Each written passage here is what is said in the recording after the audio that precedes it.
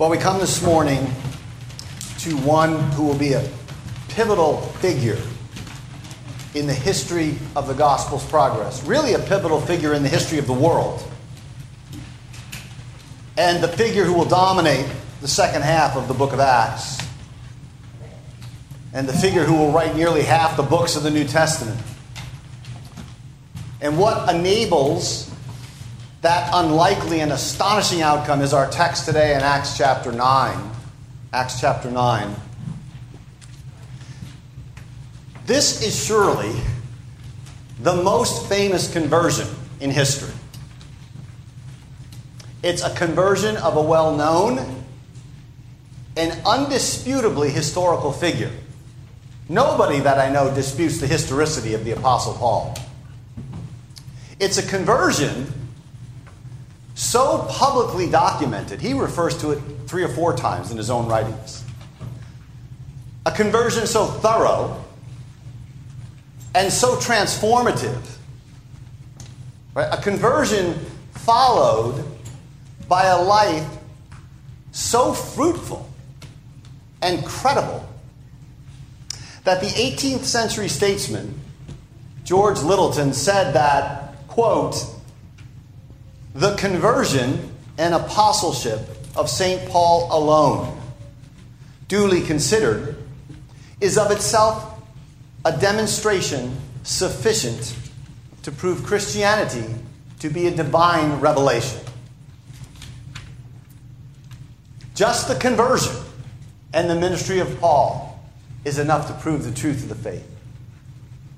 There's no accounting for this conversion, either by psychological factors or by some emotional neediness or some emotional disorder or by some form of delusion or wish fulfillment. This is impossible once one becomes familiar with the life and the ministry of the Apostle Paul. He is an entirely credible figure. Human, to be sure. Passionate. Fiery. Sane. Brilliant. Outside of the Lord Jesus Christ, certainly the most brilliant figure in the first century of the world, I would argue. More brilliant than Seneca or Cicero. Pastoral. Believable witness to the truth of the faith. Stack up all the atheists on one side of the scale and put Paul on the other side. They're all lighter than air. I'm with him. I'll take his testimony. Go ahead, line them all up on this side. So with that, we'll make 3 points. They're on page 6 of your outline. The outlines are on page 6 of your bulletin. Saul, Jesus, Ananias. First, Saul. Now, we saw previously, right, that this Saul collected the cloaks of Stephen's murderers and approved, we're told, of the execution, the stoning. He was ravaging the church, entering houses, dragging off, we're told, men and women, and imprisoning them. And so we find him here still in our text. The text says breathing out threats and murder. It's an image which evokes a wild, snorting beast. Later, he will say he was in a raging fury. And late in his life, he describes himself. Right? He says, I was a blasphemer. I was a persecutor. I was an insolent opponent of the church. I persecuted the church of God violently, and I tried to destroy it, he says in Galatians. So here he is, breathing threats and murder against the disciples of the Lord. Right? Not content to persecute believers in and around Jerusalem, where he is. He wants to go abroad and hunt them down. So he goes to the high priest and he asks for what are essentially extradition papers, letters to the synagogues in Damascus, Syria. Now, we know this is a known legal instrument, right? We know that the Romans granted this kind of legal power to the high priest at this time. This is a legal order. It's a warrant, such that if he found any belonging to the way, it's a beautiful description of Christianity that we don't have time to unpack this morning, but it's just called the way. It's a way of life. Christianity is a way. If I find any belonging to the way, men or women, he could bring them bound back to Jerusalem. So he wants to chase believers down all the way to the synagogues in Damascus, which is 150 miles from Jerusalem. It's a week's journey. So you can start to taste this, right? This is the level of frenzied religious fanaticism that is at play here. There's no heeding of the advice of the famed Rabbi Gamaliel. Remember Acts chapter 5 when Gamaliel said, listen, why don't we just wait and see what God's providence does with this new movement? You know, if it's from God, you don't want to be opposing God. Just take our time, let's see what happens. That's not for Paul. Right? He becomes a one-man inquisition. So that's Saul. Secondly, Jesus, or if you will, Saul and Jesus. Praise be to God. Here, the hunter becomes the hunted.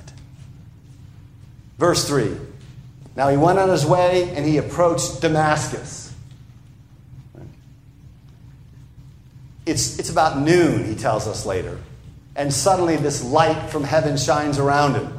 Brighter than the sun is how he later describes it. And though Paul doesn't know it quite yet, this is a Christophany. That is, this is an epiphany. It's a revealing of the resurrected, the exalted, and the transfigured Christ, who we read about in the gospel lesson. This is an objective appearance of Christ to Paul. It's not a mere subjective psychological experience. Ananias will say, the Lord Jesus, who appeared to you on the road. And Paul himself will say that he saw the Lord, that he appeared to me. And indeed, part of what this story is doing is that it's authenticating Paul as a legitimate apostle. Because he wasn't one of the original 12, and apostles had to see the resurrection of the Lord. They had to be eyewitnesses to the resurrection. And on the basis of this event, right, this Christophany, Paul asks in 1 Corinthians 9, he says, am I not an apostle? Have I not seen the Lord? So this heavenly light knocks him to the ground. This is the divine glory which leveled the apostles in the gospel lesson, which illuminates the humanity of Christ on the Mount of Transfiguration. And it's the same overwhelming light, the same dreadful divine fire that John sees radiating from Christ in Revelation chapter 1, and he too falls down like a dead man. This is the unapproachable light of God, the divine glory and luminosity which irradiates heaven itself, and upon which you shall gaze when Christ appears, and his glory covers the earth as the waters cover the sea. So he falls to the ground, because that's what you do. And he hears a voice saying, and we know from a later account that this voice is in Hebrew, speaking to him. He tells us that later. Saul, Saul. Right? The double use of the name here tells us this is an extremely personal and urgent form of address. It's the form of address God used with Abraham when he was about to put his knife to the throat of Isaac. And God called from heaven and said, Abraham, Abraham. And it's the form of address that God used with Moses at the burning bush. Moses, Moses. So it's telling you this is an epochal event. A singular event. Saul, Saul. And then these astonishing words, why are you persecuting me? It's not, why are you persecuting my followers? Why are you such an opponent of Christianity? It's, why are you persecuting me?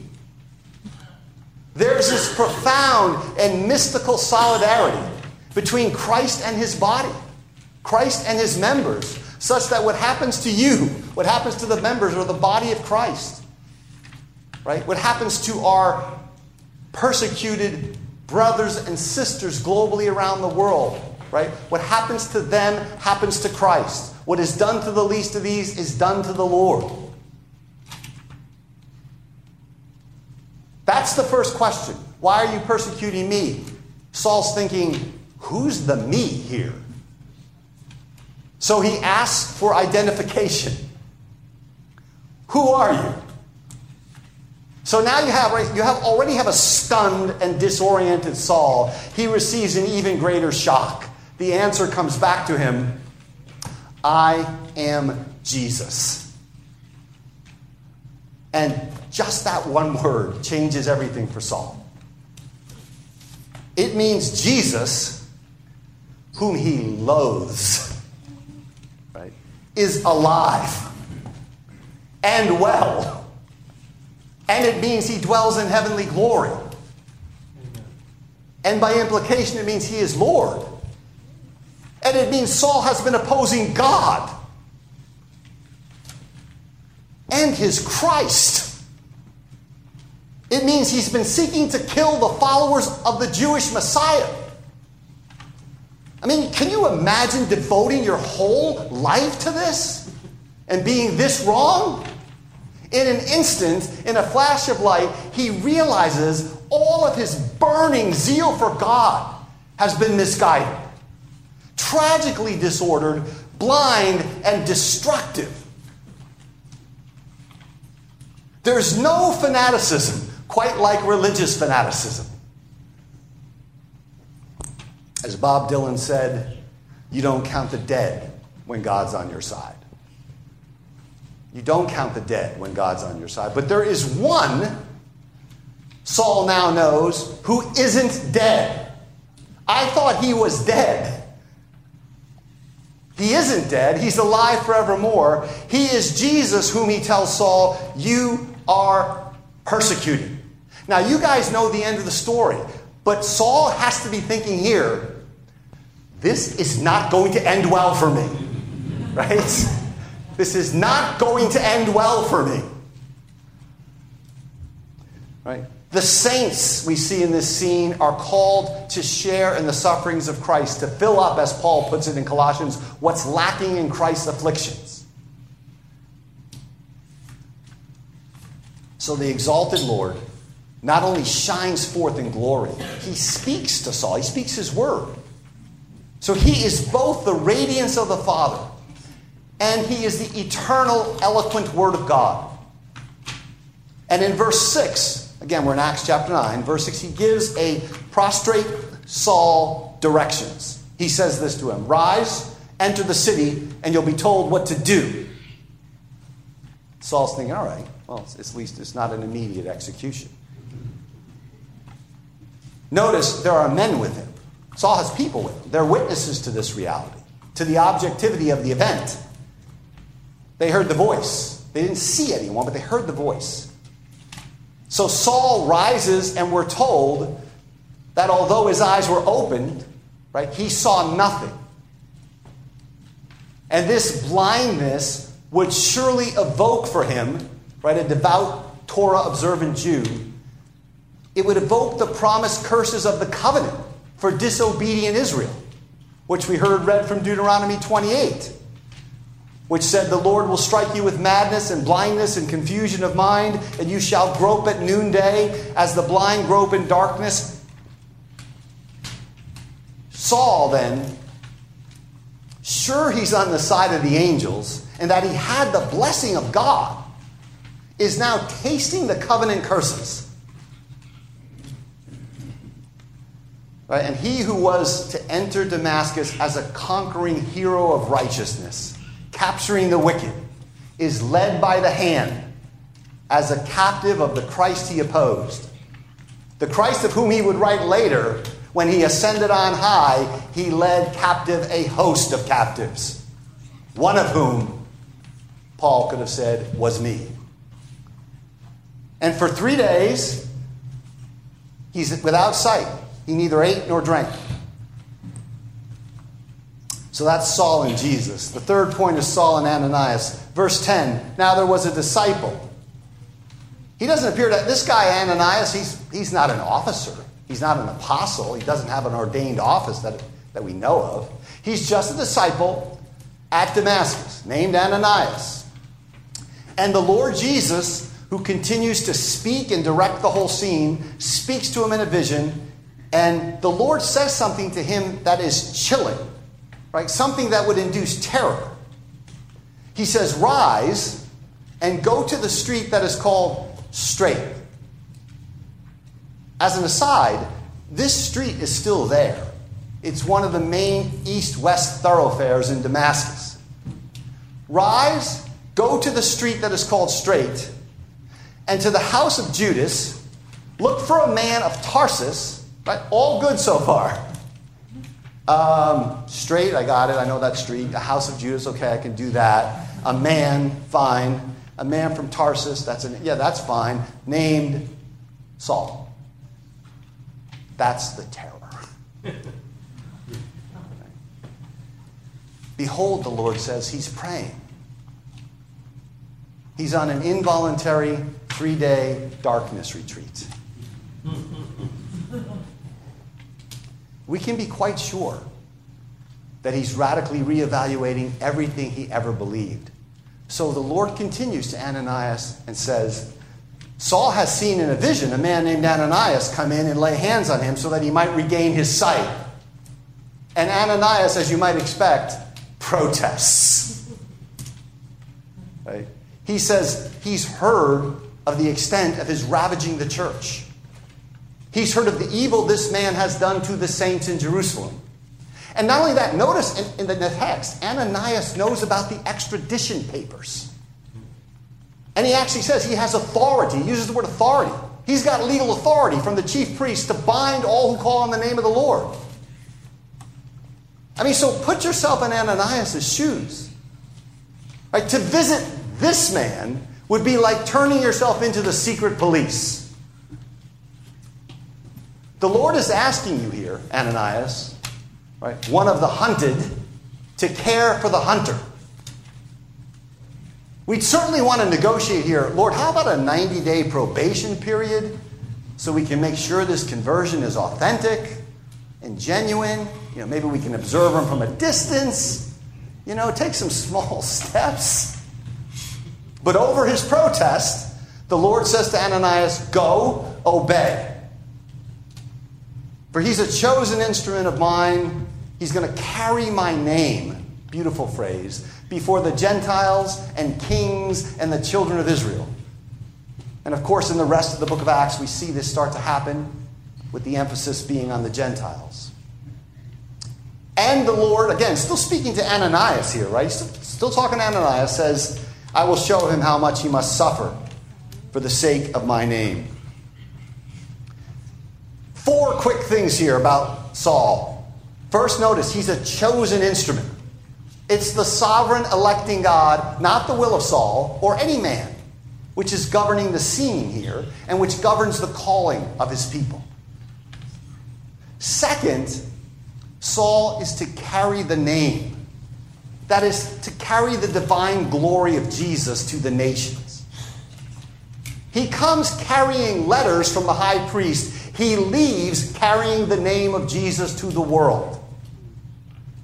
And there is no higher calling for us than bearing that name before the world.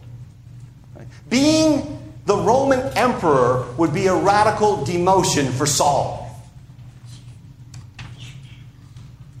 I remember a story R.C. Sproul told where he said his secretary came to him and said, people are complaining that it's harder to get a hold of you than the president.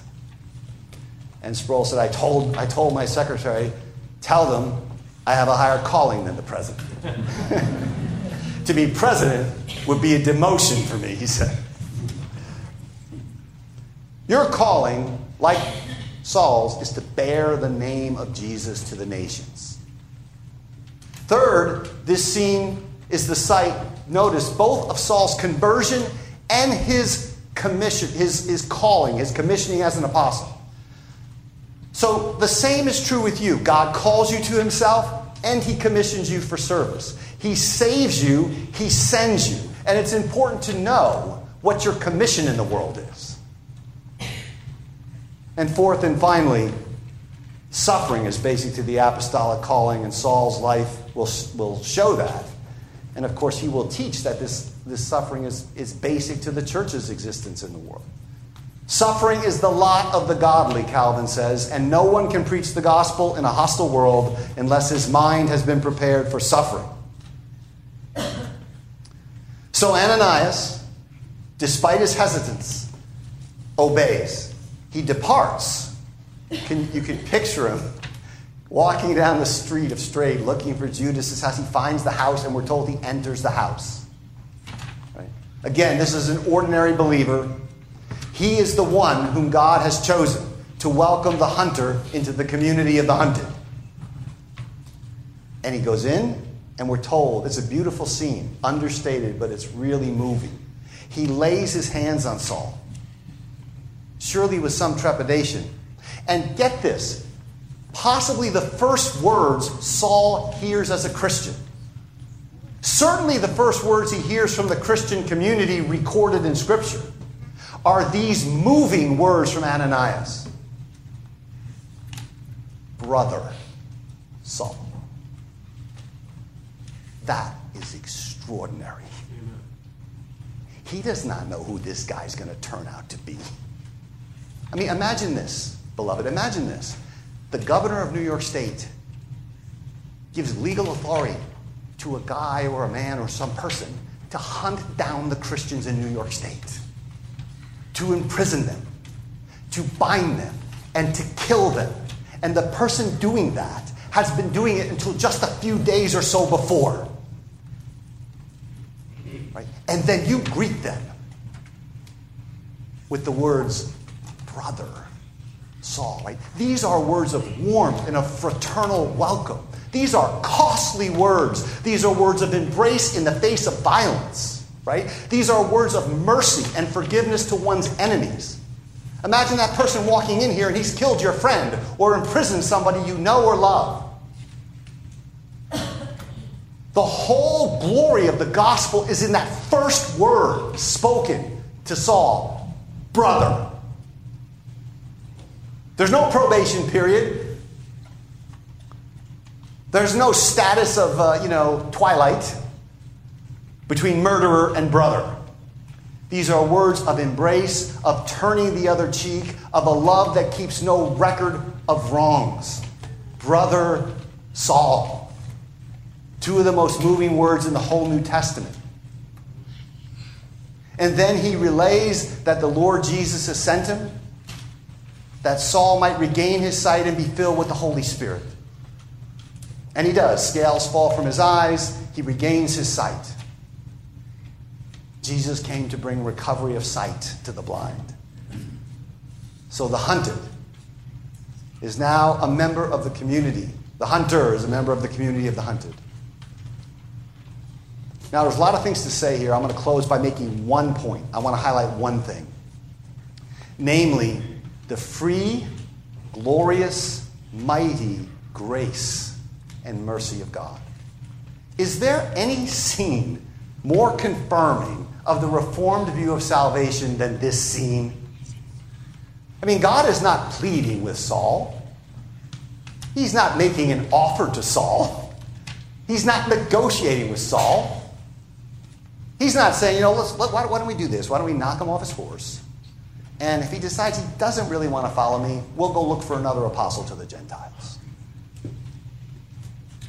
Right? He's not hoping that Saul uses his free will to make a, quote, decision for Jesus.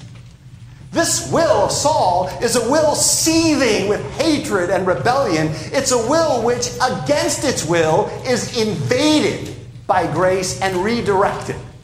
It's not consulted. This is salvation which is of God all the way down. It pleased God, Paul would later say, to reveal his Son in me.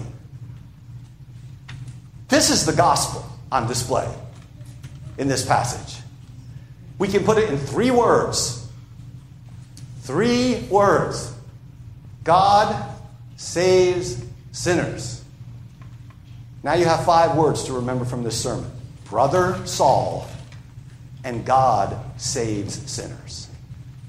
For you and me, it will not be this dramatic, but the grace is just as glorious. It's just as mighty, and the truth is the same. God saves sinners. And this experience would shape the apostles' language in describing just how it is that God saves sinners. He translates us, he says in Colossians 1, from the domain of darkness into the kingdom of light. Right? 2 Corinthians 4, it's our call to worship. The God who said, "Let light shine out of darkness," has shone in our hearts to give us the knowledge of the glory of God in the face of Christ. And this same Saul, years later, near the end of his life, would say, Christ Jesus came into the world to save sinners, of whom I am the foremost. Now you might think, well, that was for Saul, and he was unique. But he goes on to describe, again, this is in 1 Timothy, one of the purposes of his conversion that's for you. Like, what does this conversion mean for you? He says this, I received mercy for this reason, that in me as the foremost, he means as the foremost sinner, Christ Jesus might display his perfect patience. His perfect patience as an example for those who were to believe in him for eternal life. This is an example to you of the perfect patience of God. If you think your sins are too great, or too grave, or too many, or too powerful, or too shameful, or have left too much wreckage, remember the unlimited grace. Your sins are going to crash and shatter on the rock of God's mercy. They're no threat. There's no symmetry between our wickedness, profound and pervasive as it is, and the mercy of God. Remember the unlimited grace, the perfect patience on display here. God saves wretched, murderous, hateful, violent, vile, enslaved sinners. Right? He doesn't come to clean up basically moral people. And he saves them out of bondage. He saves them out of darkness, and he saves them against their fierce resistance and their own imprisoned wills. C.S. Lewis puts this wonderfully, describing his own conversion and the compulsion he felt. He says this, the hardness of God is kinder than the softness of men, and his compulsion, his gracious compulsion, is our liberation. Like his compulsion is our liberation. Praise be to the God of glorious grace. Amen. Amen.